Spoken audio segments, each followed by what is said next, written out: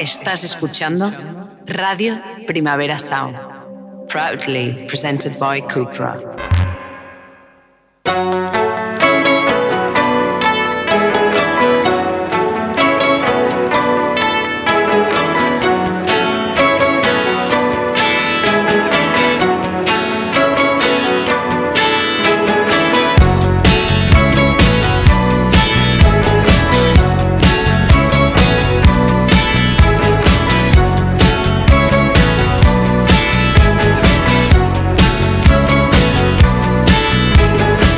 Bienvenidos a la Weekly, como cada día en directo, como cada jueves en español, un programa semanal en el que repasamos algunas de las cosillas que suceden en el panorama del pop, comentadas desde varios puntos de vista generacionales. Creo que casi nos acaba de estrellar una especie de asteroide del tamaño de un camión de repartidores, así que hemos librado de esa, pero Michael Bay deja de hacer películas de estas tremendistas porque nos vemos lo peor venir. También he oído que científicos hablan de que el centro del planeta se ha detenido y yo no sé qué supone eso porque no he querido leer más catástrofes ni más fatalismos. Vamos a centrarnos en cosas banales, cosas superficiales, cosas que nos entretienen durante un rato. Se ha hablado de Beyoncé, que ha recibido críticas por actuar en la inauguración de un hotel de lujo en Dubái. Måneskin acapararon 5 minutos de atención al celebrar una boda entre sus 4 componentes, oficiado en Italia por el exdirector creativo de Gucci, Alessandro Michele. Y Rosalía literalmente robó el show, o mejor dicho, el fashion show de la colección masculina de Louis Vuitton en la Semana de la Moda de París. ¡Cuántas cosas! Vayamos allá. Måneskin.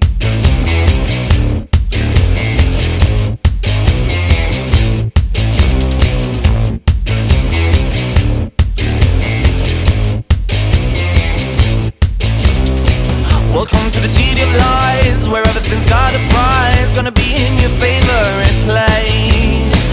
You can be a movie star and get everything you want, just put some plastic on your face. This place is a circus, you just see the surface, they cover shit under the rug. You can't see they're faking, they'll never be naked, just fill your drink with tonic gin, this is the American dream. So sip the gossip, drink till you choke. Sip the gossip, burn down your throat. You're not iconic, you are just like them both. Don't act like you don't know. So sip the gossip, drink till you choke. Sip the gossip, burn down your throat. You're not iconic, you are just like them both. Don't act like you don't know.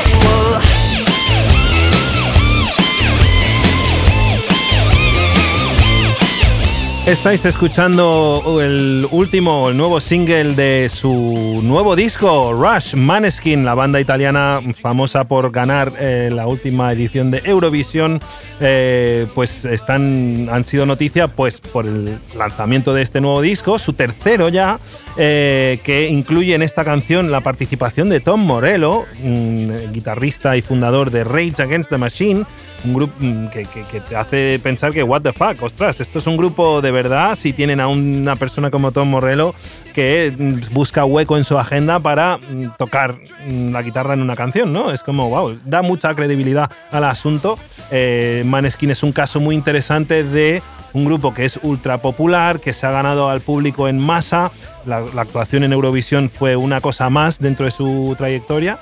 Y se está hablando de ellos también porque tuvieron una manera muy interesante de presentar el disco la semana pasada, celebrando una boda en Roma, oficiada por el exdirector creativo de Gucci, Alessandro Michele. Esta boda fue patrocinada o pagada, digamos, por Spotify, que es como un poco ahora es la gran empresa que tiene suficiente presupuesto, el presupuesto que antes tenían los grandes sellos como Universal o Sony o Warner. Pues bueno, ahora es Spotify el que paga las facturas. Para comentar estas movidas, ¿quién mejor que Mar en la Mar movidita? Mar y sus movidas. Y mis movidas, que en realidad esta semana son como tus movidas, porque he estado como muy desconectada y casi la mitad me las has descubierto tú, como la boda de Måneskin, que yo no me había enterado no sé cómo, o sea, literalmente me paso mi vida entera en internet consumiendo todo tipo de contenido, todo tipo de cosa estúpida que pasa y yo estoy ahí siendo la primera en verlo, y esto mi radar lo obvió, se le pasó. No sé dónde estaba. No sé qué quiere decir esto. No sé si es malo para Maneskin o simplemente soy yo que esta semana he estado floja o qué, no sé. Pero estás haciendo una especie de detox. No. Yo estoy ahí con el móvil crónicamente, no puedo salir. Pero esto no apareció en mi radar y me sorprende. Pero después he visto que entre los invitados estaba Machine Gun Kelly y digo, bueno, pues no. Y Baz Luhrmann. Pero en plan malo, ¿eh? En plan, si invitas a Machine Gun Kelly, no sé, es un poco lame, ¿no? En plan, estaba un poco en el lado malo de los famosos. En plan, los famosos wannabes o como no sé cómo es. Ya, pero yo, ¿ves? Estoy un poco rayado con lo de Machine Gun Kelly porque, aparte, ¿por qué fue solo? O sea, si fue solo es porque le han pagado por ir, porque si fuese amigo íntimo de la banda, iría con Megan. Todos los invitados eran, Fox, no, entiendo. Pero a lo mejor han roto, ¿eh? No. Creo que sí. No. Machine y Fox. Machine y Megan. Machine Gun Fox. Creo que, bueno, es que no sé, vi un post, como esto sí que lo vi.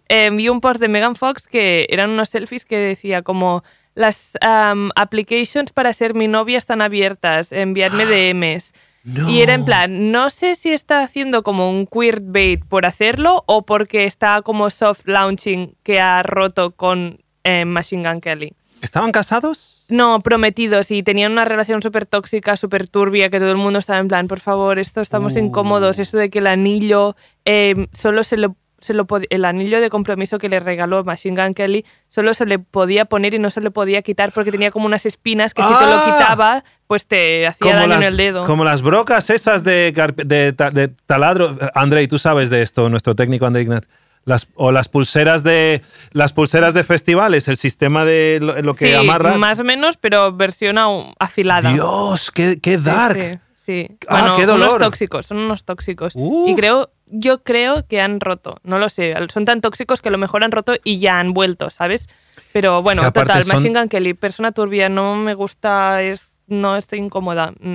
Y cuando está en eventos y en cosas, pienso, pues ese evento ya es malo. Y no porque Machine Gun Kelly sea malo, pero en plan, tipo, me parece como una versión como low cost de celebrity. Tipo, cuando no tienes el presupuesto para invitar, yo qué sé, a alguien un poco más por encima, pues te traes a Machine Gun Kelly, que hará un poco el pego. Pero ahí es donde dije, wow, Baz Luhrmann, él es un director de cine muy importante, muy exitoso, que no es un celebrity que va a cosas porque le pagan. No vive de eso, él vive de hacer películas muy taquilleras, ¿sabes? Es una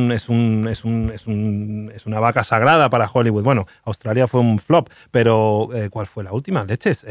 Elvis, perdón, Hello, el director de Elvis, que está nominado a no sé cuántos Oscars y tal.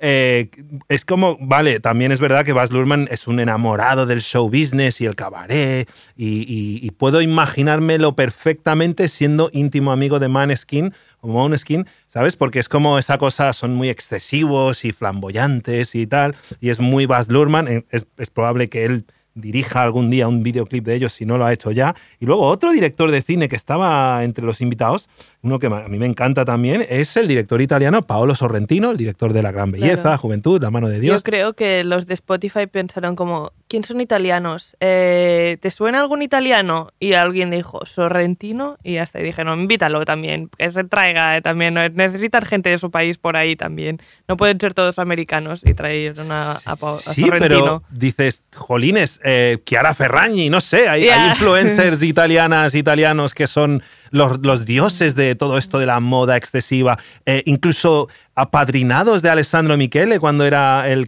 director creativo de Gucci. ¿Cuántos famosos, desde Tyler, the Creator, A$AP Rocky, Harry Styles, James Rayton, es decir, había como un rebaño de los niños de Michele, Jared Leto. ¿Sabes? Jared Leto pega mucho en una boda de Måneskin, ¿sabes? Es como... Pero no estaban todos estos que has dicho. ¿No? Ah, vale, digo... Por eso me extraña. Claro, me extraña no, que cojan a dos directores de cine que tienen más de 50 años, creo. Sorrentino, sí. ¿Sabes? Es como... Es muy random.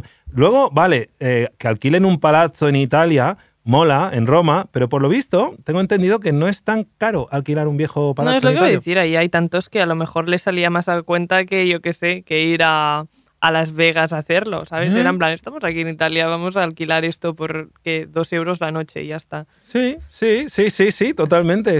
Me fascina esa historia de estas familias burguesas venidas a menos que tienen propiedades como palazzos en Venecia bueno, y tal. la trama de White Lotus, en plan, los ricos idos a mal que tienen 1000 palacios pero no los pueden mantener, pero es Exacto, lo que... y tienen que alquilarlos para rodajes y tal. Bueno, aquí pasa con las masías y los ¿se llaman palacetes o tienen un nombre en catalán? Las casas así señoriales del centro de Barcelona que se alquilan para rodajes. Seguro que tienen un nombre. Bueno, sí, pero siempre es curioso cuando ves al hijo o el nieto, el apoderado ahí, como que su único trabajo es ir y asegurarse de que nadie rompa nada y están ahí como esperando ahí el momento de cobrar. Bueno, en fin. Pues eso. Måneskin, por cierto, que actúan en el Primavera Sound 2023 en Madrid y en Barcelona. Por eso también estamos hablando de ellos. Pero es un grupo que yo no les prestaba mucha atención, pero voy a empezar a indagar un poquito. Yo creo que hemos hecho como la evolución contraria y yo estaba muy dentro de, no porque sea Eurovision fan ni nada, o sea, no he tenido esta educación y no es algo que pueda desarrollar ahora, pero claro, los empezaron a contratar como en Gucci, en YSL, en todas las marcas y estaban en todas partes y a mí nada me pirra más que la gente guapa y es un grupo de gente guapa solo. Sí. Era en plan, pues para mí. Y ahora pues es como eso, que les he perdido un poco la pista y no me sale su boda y sus cosas extravagantes que pues me tendrían que salir, ya no me salen. Pero yo creo que al verlos en directo va a ser el momento de reconciliación, de decir como, ya me acuerdo porque me gustaban tanto al principio. Y va a ser tu momento de consolidación, de llevo un tiempo pues intentando entrar y los dos nos vamos a reunir en el momento concierto por 2 partes distintas, pero va a ser un momento guay. Yo tengo ganas de verlos. Es curioso porque estos grupos en el mundo, en el rock sobre todo, es jodido. Cuando son demasiado guapos para el rock, como puede ser el caso de Måneskin, ¿te acuerdas? ¿Te suena un grupo? Guapos. Ya, es que las cosas pero como no son. Son demasiado guapos, o sea, son demasiado guapos, pero no te da rabia. O sea, sí da rabia, pero rabia esa justa, en plan, qué rabia. Sí, porque tienen suficientes ojeras, ¿sabes? No son como los de BTS que parecen muñequitas, ¿sabes? Bueno, pero eso es otro rollo, ¿no? Es otro rollo. En el rock es como peligroso si eres demasiado guapo para tal, pero Pero a ver, es un rock mainstream, es un rock que tienes que ser guapo, en plan, sí. Yo quiero que seáis guapos. ¿Te acuerdas de que eran unos hermanos que se llaman The Garden? ¿Te suenan? Uy, no me suena nada. Estos eran unos que también es como que luego gustan mucho en el mundo de la moda porque son imposiblemente guapos, los hermanos californianos. Me encantan. Y hacen un rock que no está mal. Y lo que pasa es que el mundo, siempre, los críticos musicales no les toman en serio porque son demasiado guapos, visten demasiado bien. Vas a sus conciertos y está llena de gente bellísima y todo el mundo parecen modelos de la agencia Elite o algo así. Viva la gente bella. Es que yo soy una persona que necesita la estética constantemente. Bueno, donde sí que había muchísima gente fabulosa y guapa y divina era en París. Creo, ¿no? O ya ha terminado. Creo que porque me van saliendo fotos de Kylie a todos los desfiles. Bueno, es verdad. Bueno, iba a empezar por la del... Bueno, sí, no, hablaremos de Kylie y su amigo felino. Qué chafado, no, claro, es que... es que... En París, pero en París, ¿qué está pasando más aparte de la Semana de la Moda? No, esto en la semana, vale. Dentro de la Semana de Moda estaba el desfile de Schiaparelli con los grandes felinos artificiales cosidos en los vestidos, que parecía Kylie Jenner, el padre del príncipe de Zamunda, no sé si has visto la película, que iban con unos leones así y tal, y entonces es como la versión AliExpress, pero bueno, afortunadamente no son animales de verdad que han sido sacrificados, esto es guay. Sí, pero yo tengo como un poco mixed feelings con esto. Es que me encanta Schiaparelli, no sé cómo se pronuncia, me encanta. O sea, es uno de los mejores, las mejores casas en cuanto a producción y buen gusto y detalle y como arte como tal en la creación de vestidos. Pero estos de los animales, y aunque valoro un montón, he visto vídeos de que están hechos a mano como estas caras, son caras, los animales tienen caras. Sí. Cabezas.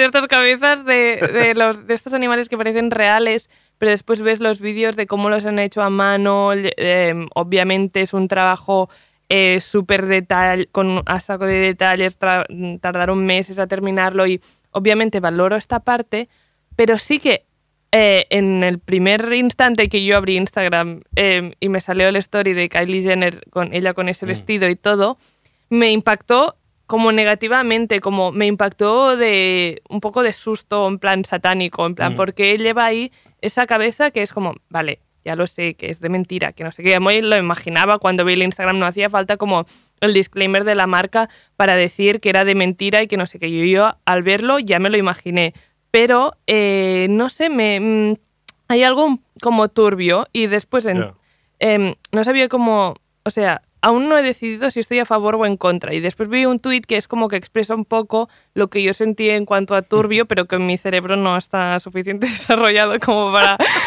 poder decirlo en palabras y por eso tengo Twitter para que la gente hable por mí. Y alguien dijo, Schiaparelli, aclarando que ningún animal fue dañado en el proceso. Y dice ella, señores, ¿ustedes entienden el poder de lo simbólico? ¿A cuento de qué haces esto? Y pone un par de imágenes de los vestidos, porque no era solo el de Kylie, era una pantera y otro... bueno, había unos cuantos. Leopardo, todos. Y es verdad, es como simbólicamente asociar esto de los animales como salvajes muertos como algo estético y puramente como símbolo de riqueza y de estatus es como algo muy primitivo, no primitivo, pero en el sentido de como muy carca, como ya está, no queremos un salón con la cabeza de un león de cuando te fuiste a África y hiciste un safari y lo mataste tú con una escopeta.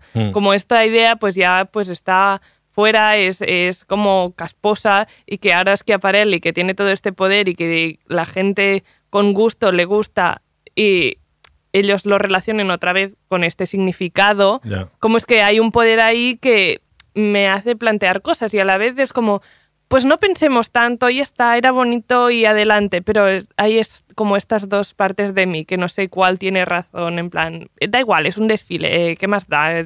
Qué divertido, y Doja Cat también estaba ahí pintada de rojo y tampoco tiene ningún significado, pero sí que hay como esta dualidad en mí. Yo me quedo también con esto de los front rows que se han convertido en un gran circo donde los invitados casi roban el protagonismo a lo que está sucediendo en la pasarela. Y vale, es verdad que te han traído ahí para darle notoriedad y para que la gente que te sigue lo vea a través de tus Instagrams y todo esto. Al final es promoción, es extender el mensaje, o sea, como acción de relaciones públicas me parece brutal. Pero sí, es fantasía, sí, se ha convertido en un gran escaparate. Los desfiles de moda es igual que antes estaba la MTV, los videoclips de Britney Spears y de Madonna y tal, y cada vez se hacen menos de esas cosas, pues ahora toda esa fantasía, o los desfiles de Rihanna, ¿no? Que se han convertido en shows multimedia, o sea, incluso creo que casi tienen más audiencia que las galas de premios donde sucedían cosas guays como actuaciones extravagantes y cogemos a un coro de 30 personas para hacer una versión a capela de Like a Virgin y yo qué sé. Sí, en el nombre del espectáculo y la fantasía y el entretenimiento estoy a favor. Para espectáculo, el de Louis Vuitton. Oh, yes. Que, bueno, yo de verdad... Me lo tragué entero. Yo también. Y tengo algo con Rosalía que creo que nos pasa a toda la gente de aquí. Creo, bueno, a lo mejor ahora me vas a decir que a ti no te pasa, pero que es como si fuera mi prima, alguien de mi familia, que yo la veo en París en el show de Louis Vuitton y me emociono. O sea, no hace falta que cante, no hace falta que haga nada. Es como, por fin alguien valora lo que yo ya sé que tiene mi prima de todo este talento, como yo la he visto crecer, la vi nacer y es como, no, la conocí como todo el mundo, pero la siento como si fuera de mi familia y como que por fin algo que es de mi círculo íntimo se reconociera en el mundo entero, ¿sabes? Es como algo raro. Y yo mismo la veo ahí y me emociono de verdad que cante lo que cante. Canta Candy, remix con Checho León y me emociono, me saltan las lágrimas, de verdad, es que es la mejor. La puesta en escena era brutal, el que no la haya visto, pues en vez de ser una pasarela recta, eran como varios espacios, como distintas habitaciones, desde que uno puede tener a lo mejor 5 años hasta la adolescencia. Una amiga en uno de mis WhatsApps decía que era como un homenaje a Virgil Abloh, el fallecido ex director creativo de Louis Vuitton masculino, que el desfile arrancaba con un vídeo que, por cierto, todo estaba dirigido por los hermanos Gondry, Michel Gondry, uno de los mejores directores de videoclips de los años 90 y 2000, muy ingenioso, francés, obvio. Entonces, toda esta dirección era de los Gondry y empieza, se ve a un niño pequeño negrito, ¿no?, que está como metiendo cosas, sus juguetes, su batería y tal, en un bolso de Louis Vuitton, y era un poco como todas las fases de la juventud de... Podría ser Virgil Abloh, ¿no? Todo lo que le molaba, la música, los ciertos tipos de juguetes, la ropa, etc. Pues todo ese universo creativo que alimentó lo que era su manera de trabajar, pues eso era como, si lo ves así, vaya pedazo de homenaje. Luego la ropa super fire, o sea, la ropa era preciosa, había muchas cosas que... Sí. Porque se ve que aún no han decidido quién va a seguir después de que Virgil pues nos dejara el año pasado, y están como invitando a otros creativos a hacer colecciones mientras no deciden. Y invitaron a Kid Super, creo que se llama, bueno, a lo mejor solo se llama así en Instagram. Que era de Off-White también, sí, ¿no? Y me encantó y pensé como que lo cojan a él, por favor, es que, no sé, me encantó los diseños y todo, o sea, estaba escuchando Rosalía y para mí era como, me da igual la ropa, pero no, también salía y era en plan, es que también está súper bien, no sé, la dirección creativa creo que está haciendo súper bien su papel, porque juntar a estas dos como súper talentos, no sé, sí, fue súper interesante. Había gente que no entendía del todo por qué Rosalía sí... O sea, obviamente, pues en la cabeza de Virgil Abloh existe el discurso de Rosalía y tal, pero primero que empieza con Candy, que todo el rato hace alusiones a Fendi, la marca Fendi, que vale que Fendi pertenece al grupo Louis Vuitton, Hennessy, Moet, como se diga, ¿sabes? Pero era como que esto descuadró a mucha gente en plan, ¿cómo abrís el desfile Louis Vuitton con una cantante que no parece decir Fendi? Luego, me gusta mucho que Louis Vuitton representa es como el máximo lujo europeo, centroeuropeo, clásico, francés, tal, y luego traes a una cantante española, cantando en español.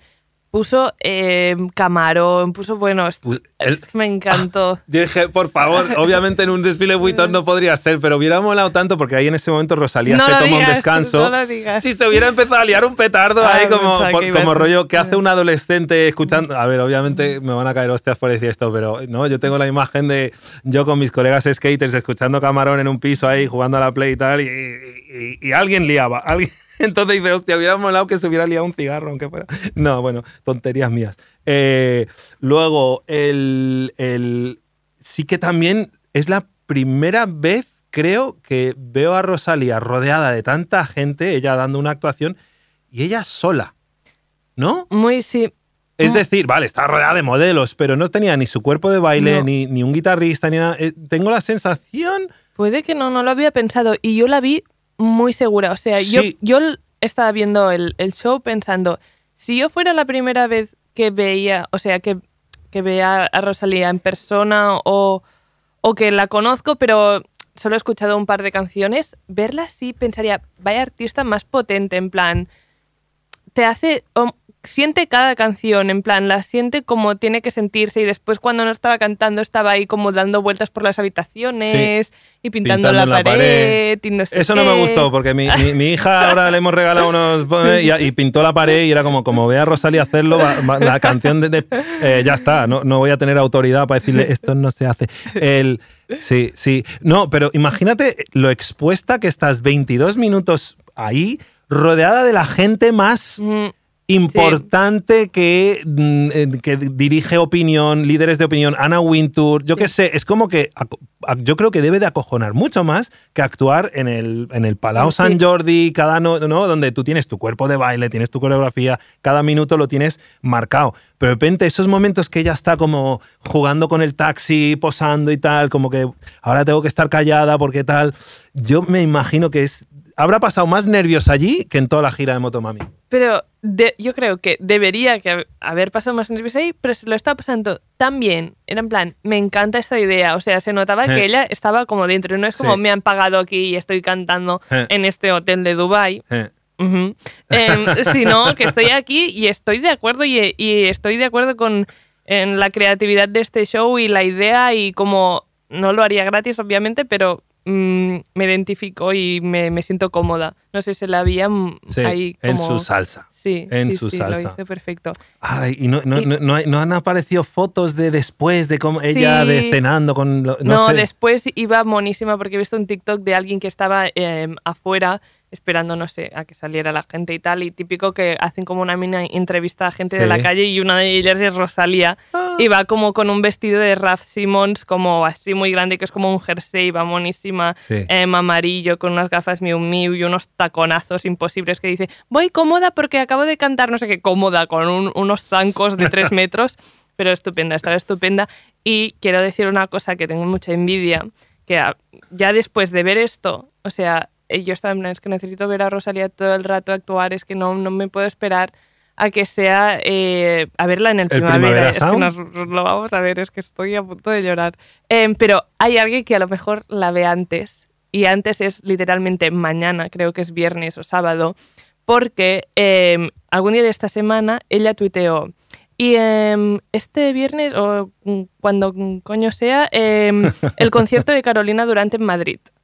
En plan, tuiteó ella de esto desde su cuenta, porque la Pili está con Diego. ¿What? Es que con la cara sabía que lo sabías. Sí, se confirmó. ¡No! Sí. Además, un momento, ¿es Diego de Carolina Durante nuestro Pete Davidson? Pete Davidson, sí, es literalmente nuestro Pete Davidson. Eso es mi titular.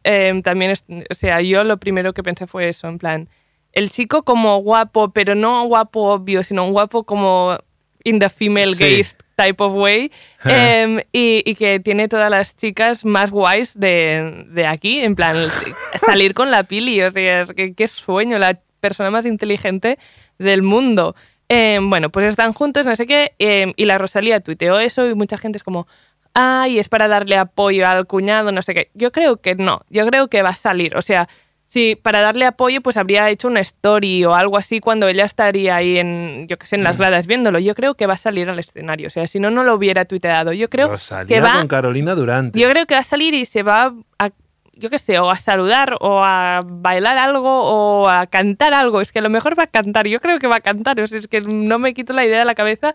Y vi en los likes del Twitter de Carolina Durante que pusieron like a un tweet que dice: si por menos de 30 pavos veo a los Nikis, Carolina Durante y a Rosalía cantar alguna colabo, me puedo ir a dormir esa noche y no volver a despertarme. Y Carolina Durante dio like a eso, en plan casi corroborando de que a lo mejor en el concierto había una colabo Rosalía-Carolina. ¿Los Nikis siguen vivos? Esa es la pregunta. Es como un grupo de los 80 que yo sepa, bueno, a lo mejor queda alguno ahí, no lo sé. Bueno, pero céntrate en lo importante, vale, que saldrá Rosalía en el escenario del Withings Center a cantar con Carolina Durante y que yo estoy segura que va a pasar. No sé, yo sé. Ya veremos, yo estoy muy nerviosa porque si pasa y yo no estoy ahí, es que me dará mucha rabia. Ya. A ver, todo puede ser. Yo, si alguien escuchando esto va a ir, ya está. Que nos manden un audio y nos expliquen exactamente qué está pasando. Bueno. Porque me da mucha envidia, mucha. Bueno, otra que a mí me dio mucha envidia porque ojalá llegara yo a haber curtido un talento durante toda mi vida para que un día me pagaran 22 millones la hora por hacer lo que hago.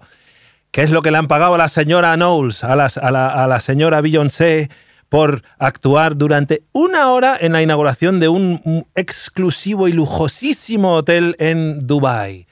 22 millones por una actuación de 1 hora.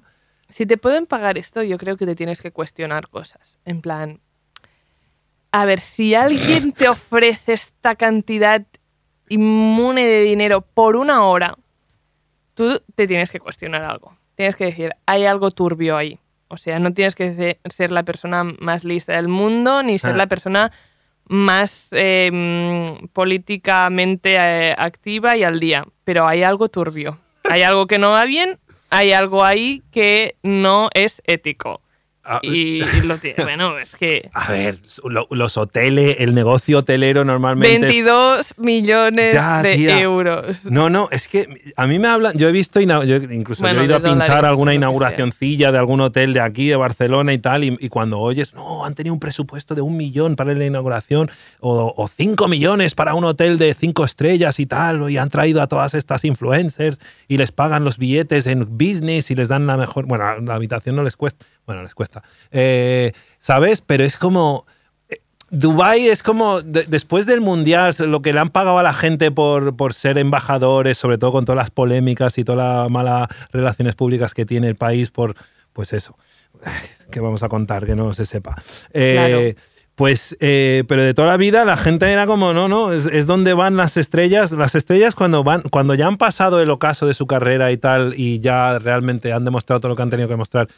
Y no es que es ya cuesta abajo, simplemente que, ¿qué es lo que hacen? Se van a Las Vegas a hacer una residencia como Celine Dion, Britney Spears, Elton John, que es muy digno, pero ya es como, ya eres una especie de actuación nostálgica, eres una especie de PortAventura para un público que, mira, yo quiero que me toques los hits, My Heart Will Go On, quiero llorar, pedirle matrimonio a mi pareja. ¡Ay! ¿Esto dónde lo vi? Adele hizo un photodump, creo. ¿Fue Adele? Puede. Tiene una residencia. Y había como eso, un tío pidiéndole, bueno, un tío de rodillas pidiéndole, y era como, es tan obvio, tío, pedirle a tú. Es tan obvio que me parece genial. Sí, hazlo, venga, hazlo. Do it. Pero bueno, volviendo a lo de Beyoncé.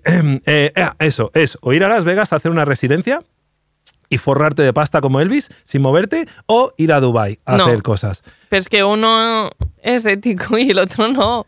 Ya, no pasa nada. O sea, sí que pasa, pero whatever. No me voy a meter con Beyoncé. Si algo no puedes hacer en la vida es meterte con Beyoncé, pero es que es justamente algo que tú decías. Si con el disco tú tratas de hacer como que eres no parte del colectivo, pero por lo menos pues aliada y todo eso, y que entiendes pues su historia y la respetas y la valoras, no puedes lucrarte de ello. Y después... En un país que le niega los derechos a la gente del colectivo. Claro, lucrarte haciendo lo que es un homenaje, acabas pareciendo que les estás robando la cultura a la comunidad más que haciendo un homenaje. Por ¿sabes? eso igual no interpretó ninguna canción de Renaissance en la presentación del hotel. Pero igualmente me parece poco, ¿sabes? Y no lo dice para tampoco meterse en líos con la gente de Dubái, que le han pagado 22 millones, que imagínate el contrato ese, cómo estaría con letra fina, y la habrán visto 20 abogados de ella para asegurarse tal. Y a lo mejor por eso todo el mundo decía, ay, ¿por qué no cantó ninguna canción de Renaissance en esta que es su primera actuación larga de 1 hora, ¿no? En directo, en 4 años, sin contar con actuaciones que ha dado en galas, en premios como los Oscar el año pasado? Pero que no era con público ni nada, eran... Exacto, eran actuaciones grabadas. Entonces, su primera actuación, y uno de los comentarios era, no interpretó ninguna canción de Renaissance, qué raro. Ella sí que en algún momento del concierto, del recital, dijo que Renaissance era parte de una trilogía, que iban a que se emocionen, que va a haber 2 partes más a toda esta visión que tiene, que no sé si va a seguir teniendo que ver con su carta de amor a la cultura del disco y del house, que fue tan importante para la cultura LGTBIQ en los años 80, bueno, 70, 80 y en adelante. El caso es que no actuó, no interpretó ninguna canción, y fíjate, ella tiene tan buenos asesores. ¿Cuál fue? ¿No tuvo que cambiar una letra de una canción de Renaissance porque usó una palabra que era un slur, una palabra despectiva? No sé si era una palabra que era como, oye, quieta. Mejor no. Mejor no, y dijo, no pasa nada. La borró, retiró la canción de todos los servicios de streaming, la editó y tal. Entonces ella debe de tener una especie de consejo, como en Game of Thrones, ¿sabes? Tiene a Littlefinger, tiene a Tyrion, tiene a Lord Varys ahí aconsejándole tal, y es como, chica, acaba de pasar el Mundial, la gran crítica era, aparte de la esclavitud y todos los malos tratos a los trabajadores que no les pagan y les hacen currar, está todo este tema de cómo no solo no reconocen, no respetan los derechos de la gente del colectivo LGTBIQ. Tronca, a ver lo que haces. I want this money, yo. So, puede que sea eso, puede que sea esa. Es la conclusión que sacamos hoy. Y me temo que, Mar, me tiraría todo el programa hablando contigo, pero tengo es que nos enrayamos mucho. Ya. Que nos den más horas de programa. Hacemos un stream de 24 horas hablando. Ya, pero ves, ahora ya tengo a David, luego se me va a enfadar porque él también quiere una hora para él. Entonces, ¿esto qué es? Venga, hay tiempo para todos. Gracias, Mar. Vamos a despedirte escuchando una canción que yo creo que pega mucho, ya que hemos estado hablando de Semanas de la Moda en París. Esto es un grupo francés, un dúo de pop sintético electrónico llamado Agar Agar.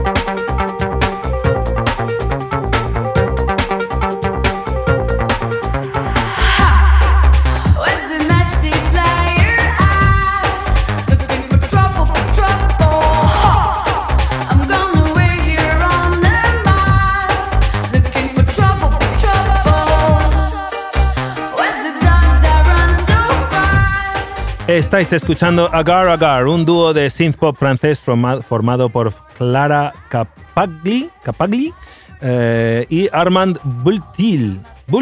Me encantan estos nombres. Es un grupo que, por lo visto, llevan bastante tiempo. Bueno, son relativamente nuevos y tal. No conozco mucho, pero mira, me ha llegado la canción por una de mis fuentes y la verdad es que merece mucho la pena escuchar el nuevo disco que acaban de sacar, que se llama Player Non Player. Y ahora yo creo que va siendo el momento de dar paso a mi fiel escudero, David Camilleri.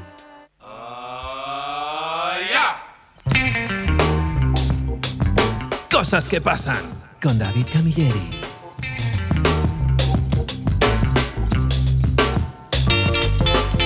Se acerca el fin del mundo, David.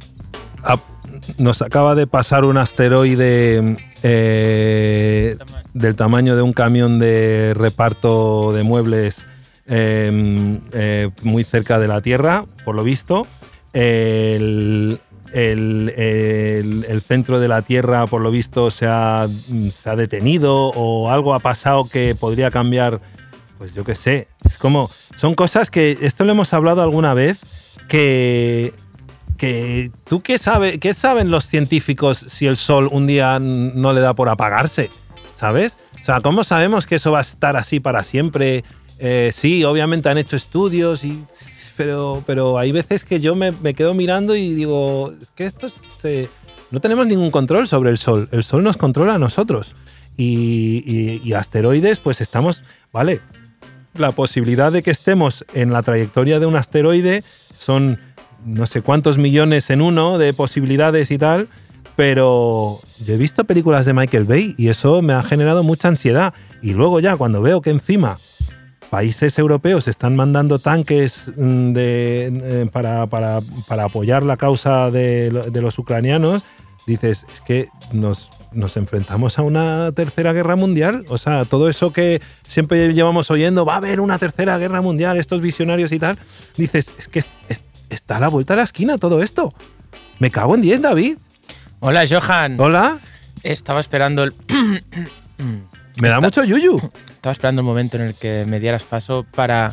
O sea, ahora, porque digo, a ver hasta dónde alarga el monólogo y a dónde acaba, qué conclusión, y te da yuyu, Tercera Guerra Mundial. Me gusta. Tercera Guerra Mundial, Apocalipsis... Pasa un asteroide y acabamos en Apocalipsis, Tercera Guerra Mundial. Me gusta tu forma de pensar porque es muy parecida a la mía. Es como la película esta... Fumo 8 porros. La película esta asiática que, bueno, sí, que está nominada, no sé, es la que más nominaciones tiene a los Oscars. Everything, All, Everywhere, All at Once. Todo en todas partes al mismo tiempo, ¿sabes? Guerra mundial, apocalipsis, asteroides, el centro de la Tierra que afecta a la gravedad y tal. Bueno, Johan, me alegro que me invites a tu programa para hablar de evidencias científicas que no tengo ni puta idea de cómo contestar. Por lo tanto, vamos a divagar un montón. Sí. Sí, he leído lo del asteroide, pero si te acuerdas, hace como 2 meses hablamos aquí en este mismo programa, bueno, quien dice 2 meses fue en otro espacio-tiempo, pero en este programa, que pasaba un pedazo de asteroide gigantesco y que le habían puesto nombre y que era hipotéticamente capaz de jodernos. Y luego también había la noticia de que lanzaban desde aquí la misión DART para disparar un dardo en plan de que es evidente que algún día algún asteroide va a caer, pero por lo que se sabe, los científicos tienen claro que al menos en nuestra generación y seguramente las de nuestros hijos no va a pasar. Desde aquí hasta 100, 200 años es bastante poco probable porque lo tienen bastante estudiado. Es decir, que se acerque extraordinariamente un asteroide de un tamaño como un camión, que es lo que dicen los titulares, cerca de la Tierra, significa en términos numéricos de que va a pasar a tomar por culo de la Tierra. Que ni lo vemos. Ni lo vemos, ni lo sentimos, ni habría que tener miedo. Ahora bien, ¿qué hay más allá del universo, no? Si ya te planteas en el rollo metafísico y cosas así de pensar de más, seguramente podrías entrar otra vez en el canguelo. Referente a lo del Sol, tengo un colega con el que hablo a veces de estas cosas y este tío es creyente, digamos, del mundo religioso. No voy a poner encima de esta mesa qué doctrina y qué mundo pertenece, pero bueno, es religioso y él cree pues como en Dios todopoderoso y todo el rollo pero me dice, ¿tú por qué no crees en Dios? Y digo, no, yo soy agnóstico, ni creo ni confirmo, ¿sabes? O sea, no, ninguna de las dos. Me dice, ¿y por qué? Me dice, textualmente, ¿y por qué crees que el sol nunca se apagará? Y digo, no, sí que se va a apagar el sol, o sea, está claro, los científicos lo dicen, tiene tantos años, esto es un hecho, ¿no? Y dice, no, es que se ve que el sol tiene propiedades mágicas de que es posible que recupere su propia energía como si fuera como una batería interna, como una pila. Entonces ya meten al sol como un propio ente deico, como un dios capaz de tener vida propia y recargarse solo sin que se vaya a acabar nunca. Es decir, conclusión, los religiosos son capaces de tirarte para atrás, bajo sus impresiones, toda la ciencia, toda, desde el principio. Y me quedé flipando porque pensé, mientras yo vivo con una realidad en la que pienso de que un asteroide algún día puede caer o que el sol se va a acabar y todo el rollo ellos creen que no, de que todo esto es infinito y que todo tiene un globo religioso gigantesco. Y soy incapaz de debatir con alguien así, porque es completamente contrario. La siguiente noticia que me habías dicho es que se va a parar el núcleo de la Tierra. Me lo has dicho, no sé si fuera. Mira, te voy a leer el titular, el subtítulo. El estudio de cientos de terremotos muestra que la capa más interna del planeta ha perdido velocidad y girará en sentido contrario a la superficie, lo que puede acortar el día e influir en el nivel del mar. Sí, bueno, las mareas y todo esto, ¿no? El tema del magnetismo, ¿no? Electromagnetismo, no sé. Joder, nosotros que yo siempre, a mí me gusta vivir junto a la costa y es una putada porque en un futuro a lo mejor no, hay que irse a vivir a las montañas. Otra cosa de la que no tengo ni puta idea, pero he visto películas. He visto 2 películas sobre el centro de la Tierra. Una, Blockbuster, sí, el núcleo, ¿no? El núcleo, The Core. Una en la que hacen un pedazo de tuneladora, como un pedazo de destornillador gigante para penetrar toda la Tierra y llegar al núcleo. Sí. Un momento, pretexto. Esto dentro de la película y de lo que sabemos a ciencia cierta es que del núcleo de la Tierra se sabe muy poco, ¿vale? Se tienen como estudios en función de los minerales, los gases que se emiten los volcanes y todo esto, pero en realidad como no se puede estar ahí y no se puede llegar, es muy complicado saber exactamente lo que hay. Entonces, la película del núcleo esta, pues llegan al fondo de la Tierra y lo que hacen es, evidentemente, tirar una bomba. Porque dice, esto parado no funciona. No. Vamos a pegarle un pedo bien fuerte para que vuelva a girar. No sé, da igual la dirección, si para aquí o para allá, pero que se mueva. Y luego, claro, volver, ¿sabes? Y luego regresar, sí. Y bien, y casarte y hacerte foto en plan, soy el puto héroe, Sí. he llegado y he vuelto, ¿sabes? En fin. Otra película que vi al respecto del núcleo era más o menos parecida. La Tierra se va a tomar por culo porque el núcleo para, no sé qué. Y también van al interior de la Tierra, pero resulta de que en el interior de la Tierra viven como unos alienígenas, como unos duendes, una cosa así, fuera, una inteligencia fuera de lo humano, Sí. ¿vale? Que domina lo que es la Tierra como tal, ¿sabes? ¿Cuál es esa? No, la vi en Amazon hace como unos cuantos meses y fue Mira una que yo flipada. me he visto todas Pero yo me estas las veo, ¿eh? Sí, Y sí. al final me acaban haciendo gracia. Hombre, son ya. domingueras perfectas. Y además están, dentro de lo que cabe, técnicamente bien hechas. Es decir, Sí. aunque veas la trampa del cartón, pero están bien hechas, tío. Pero que no estará cuesta basado pasta, ¿sabes? en el libro de Julio Verne, Viaje al centro de la Tierra, que han hecho bastantes No lo versiones. sé, yo ya no, Es que en esta. no tengo tanta idea de esto. Bueno, recuerdo las A ver, buenas supongo que versiones. todo esto está basado en Julio Verne, supongo, Sí, ¿no? sí. Otro visionario, ¿ves? Que las vio venir cuando no había toda la tecnología desarrollada. El tío ya tenía ideas que eran como, wow, que se han llegado a realizar. A ti, de todas las catástrofes, Mm. de estas que se han hecho películas, ¿cuál te daría un poco de FOMO en sí? En plan, esta sería divertida. Me gustaría al menos vivir esta. Si no eres capaz, te lo diré yo, ¿eh? ¿Cuál? Yo quiero el apocalipsis zombies, tío. No, tío, me estoy Sí. viendo The Last of Us. Los zombies Sí. estos que corren y que ya no, Claro. no, porque los zombies que van lentos así, pues bueno, puedes huir. Y más o menos. Pero estos que ya están como que se comunican entre ellos y. Mira, tío, me gusta Ah. por una sencilla razón. De que al menos en vida, hasta que muriera, ¿no? En vida se podría ver claramente la selección natural Mm. de la inteligencia de los humanos, ¿sabes? Sí. Es decir, en todas las películas de miedo, de cualquier género, ves que alguien por obrar claramente mal, que dices, tomando malas decisiones, una consecución de malas decisiones, se va a tomar por culo. Se lo carga el zombie, se lo carga el malo, lo que sea. Sí. Tío, una apocalipsis zombies, al menos todos, yo sé, seguro que acabaría muriendo, me mordería algo, ¿sabes? O me caería por un precipicio o alguna cosa de estas que pasan, o me moriría de hambre.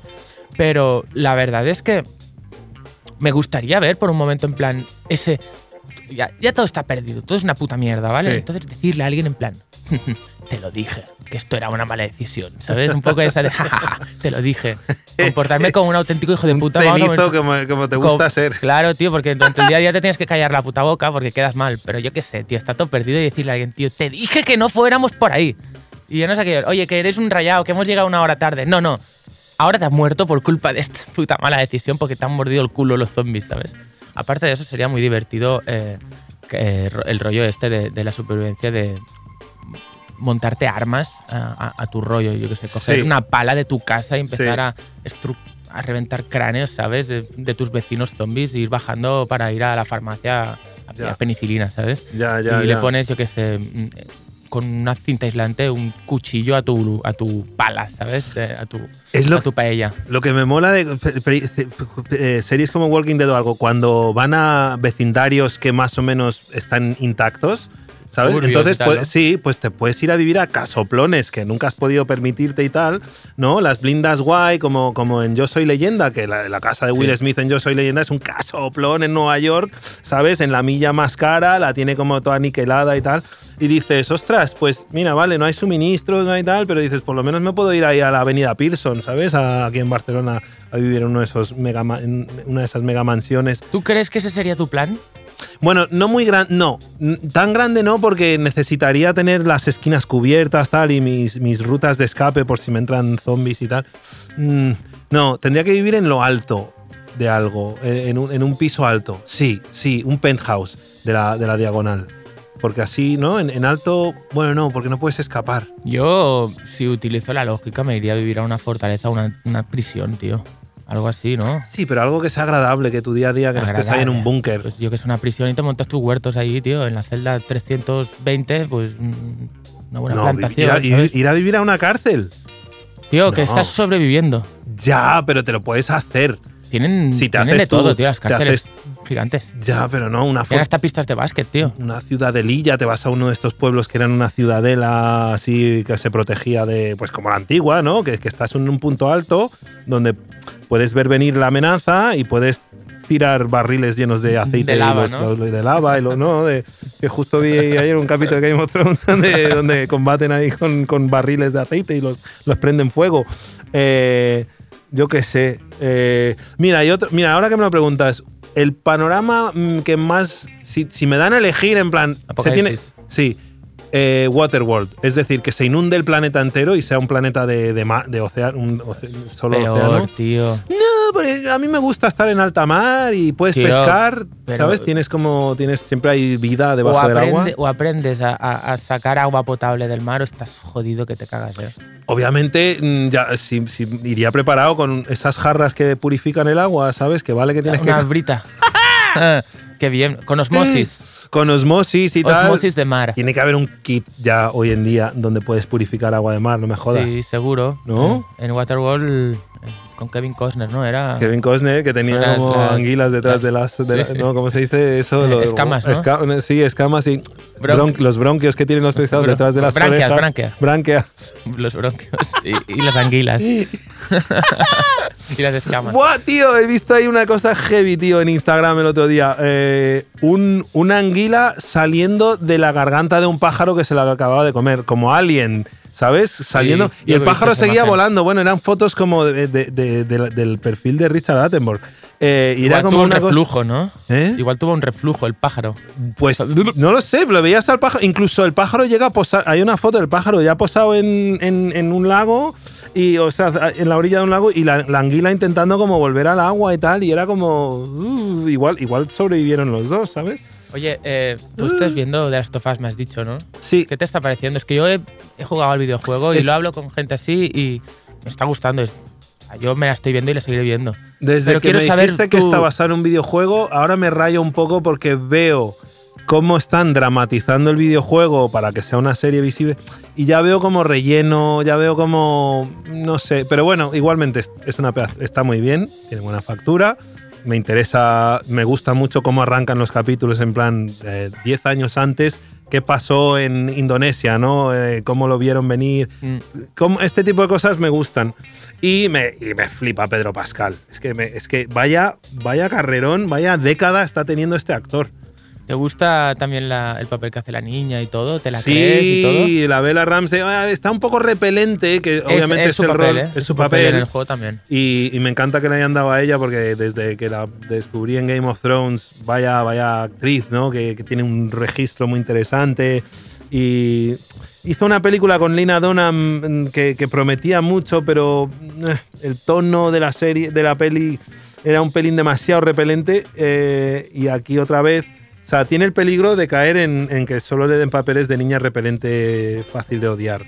Pero que luego, pues, obviamente es un... Se hará mayor, poco a poco. O sea, ya es mayor, ya es adolescente. Sí, pero siempre tienes este temor, ¿no? De que te encasillen.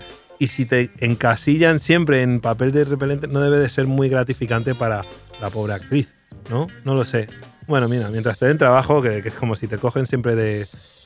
tuerto, cojo, ¿sabes leproso. qué niño me viene siempre a la cabeza de Hollywood que empezó muy bien y acaba bastante mal? Haley Joel Osment, el del Sexto Sentido.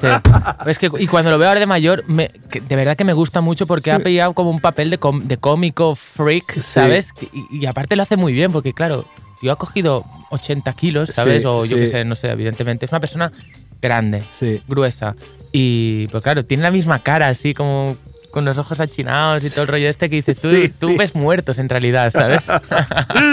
y me hace gracia porque la he visto en algunas películas, tío, en algunas series también y digo, ¿cómo este chaval que todo el mundo se conmociona tanto con sus papeles, que hizo 3 grandes papeles, el de Sexto Sentido, el de IA, Inteligencia Artificial, y el del chaval este que le hacían bullying, Cadena de Favores. Cadena de Favores, con Kevin Spacey, que tiene la cara desfigurada porque le quemaron. Y eran películas del 2000 que lo petaron. Lo petaron y continuó haciendo dramones y tal, como a lo mejor. No recuerdo más, pero... No, pero digamos que hasta que de repente dejó de ser el niño mono, es decir, tuvo como...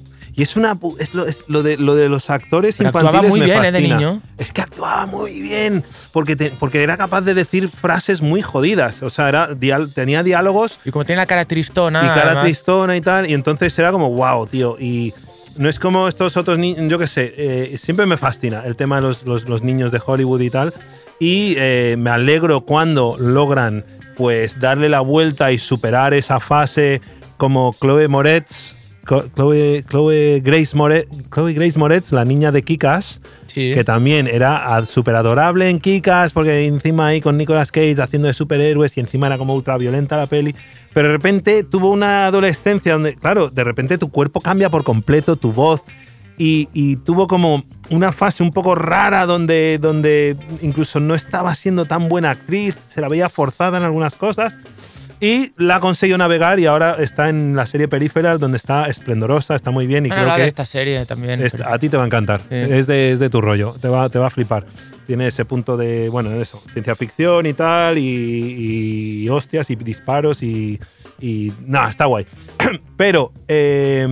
Pero luego ves casos donde pues no consiguen salir de ese papel infantil, se pasan a lo mejor una eternidad sin trabajar, que eso para un actor es muy trágico cuando has tocado las altas alturas y has trabajado con gente como Steven Spielberg o George Lucas o tal cual, y todo el mundo te recuerda y te adora, y tío, es que no fue una peli que me gustó mucho, es que marcaste mi infancia y tal, y de repente durante toda tu vida te van a seguir deteniendo cuando te ven pidiendo una pizza, y a lo mejor tú estás trabajando de guardia de seguridad. Esto no le ha pasado al de Harry Potter.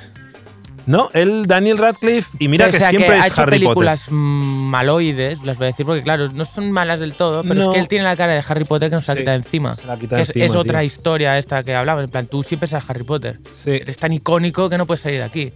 Por ejemplo, a Elliot de ET le pasó un poco, pero luego lo he Sí. visto que ahora tiene 30 o 40 años más Sí. y salió en Midnight Mass, por ejemplo, que es la ¿Ah, serie sí? del Flanagan. Ajá. Un seriote que flipas, me encantó. Muy recomendable, de lo Vale. mejor que he visto nunca en series. Sí. Y Elliot, como Elliot, tal, el niño. Enrique Tomás, tío. Enrique Tomás, el de los jamones. Hace un papelón ahí también y dice, hostia, este tío es verdad, tío, que fue mega puto famoso, ¿sabes? Gigantescamente famoso y le perdimos la pista a todos, ¿sabes? Sí. Los que evidentemente no somos cinéfilos, seguro Sí. que habrá hecho teatro y cosas así, No, ¿no? Pero bueno, en los 90 hizo una película que tuvo mucho éxito, que era Leyendas de Pasión, Sí. hacía de hermano pequeño de Brad Pitt y de Aidan Quinn, y ya entonces... hace 30 años de eso, tío. Y ya se habló entonces de El regreso del niño de ET, una peli seria y tal, Sí.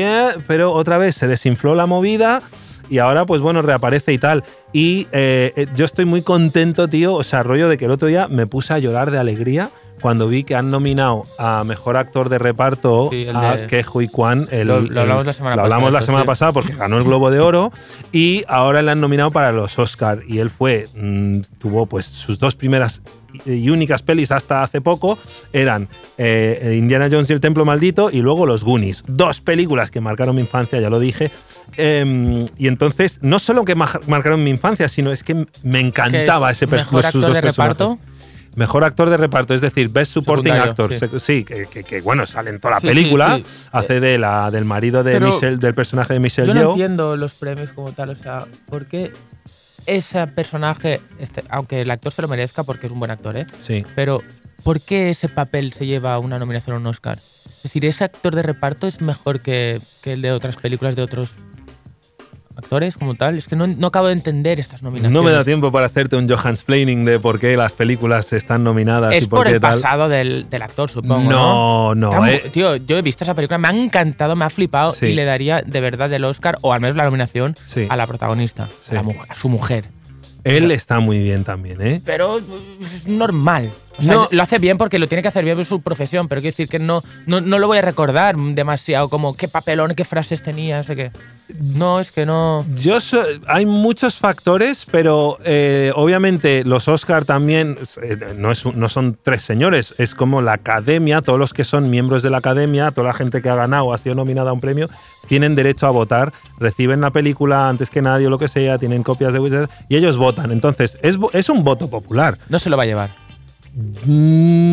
Es que hay tanta gente de la academia que tendrá el mismo afecto por Ke Huy Quan. Entonces me a das todos la razón. y todos los, sobre todo los actores y actrices Sí, eso no te lo que niego. se han visto en esa situación de he estado 7 años sin currar y tal y yo sé lo que supone. Esto es como el Oscar a Leonardo DiCaprio con la de El Reverendo, no sé cómo se llama. El Revenant. El Renacido, ¿no? El Renacido. Bueno, el Revenant, el del oso, ¿no? Sí, el que le empotra unos. Hizo 3 o 4 películas mejores para ganarse el Oscar y se llevó al final con la película que, bueno, más o menos está bien porque el tío está solo ante cámara toda la película y lo sostiene bien. Hombre, pero, y sufrió por esa peli, ¿eh? O sea, pero no sé, tampoco lo entendía por esa película a nivel práctico. ¿Se la llevó por Revenant? Sí, creo que sí. Sí, ¿no? Creo que sí. ¿No era por El Lobo de Wall Street? No, esa no se la llevó. No, se la llevó el McGonaghy con... Es verdad, con Dallas Buyers Club. Que se lo merecía también. Sí, también, sí.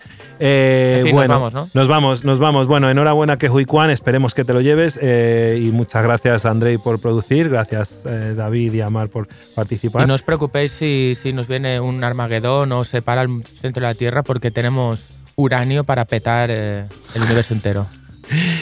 Se acerca el fin del mundo, que nos pille bailando.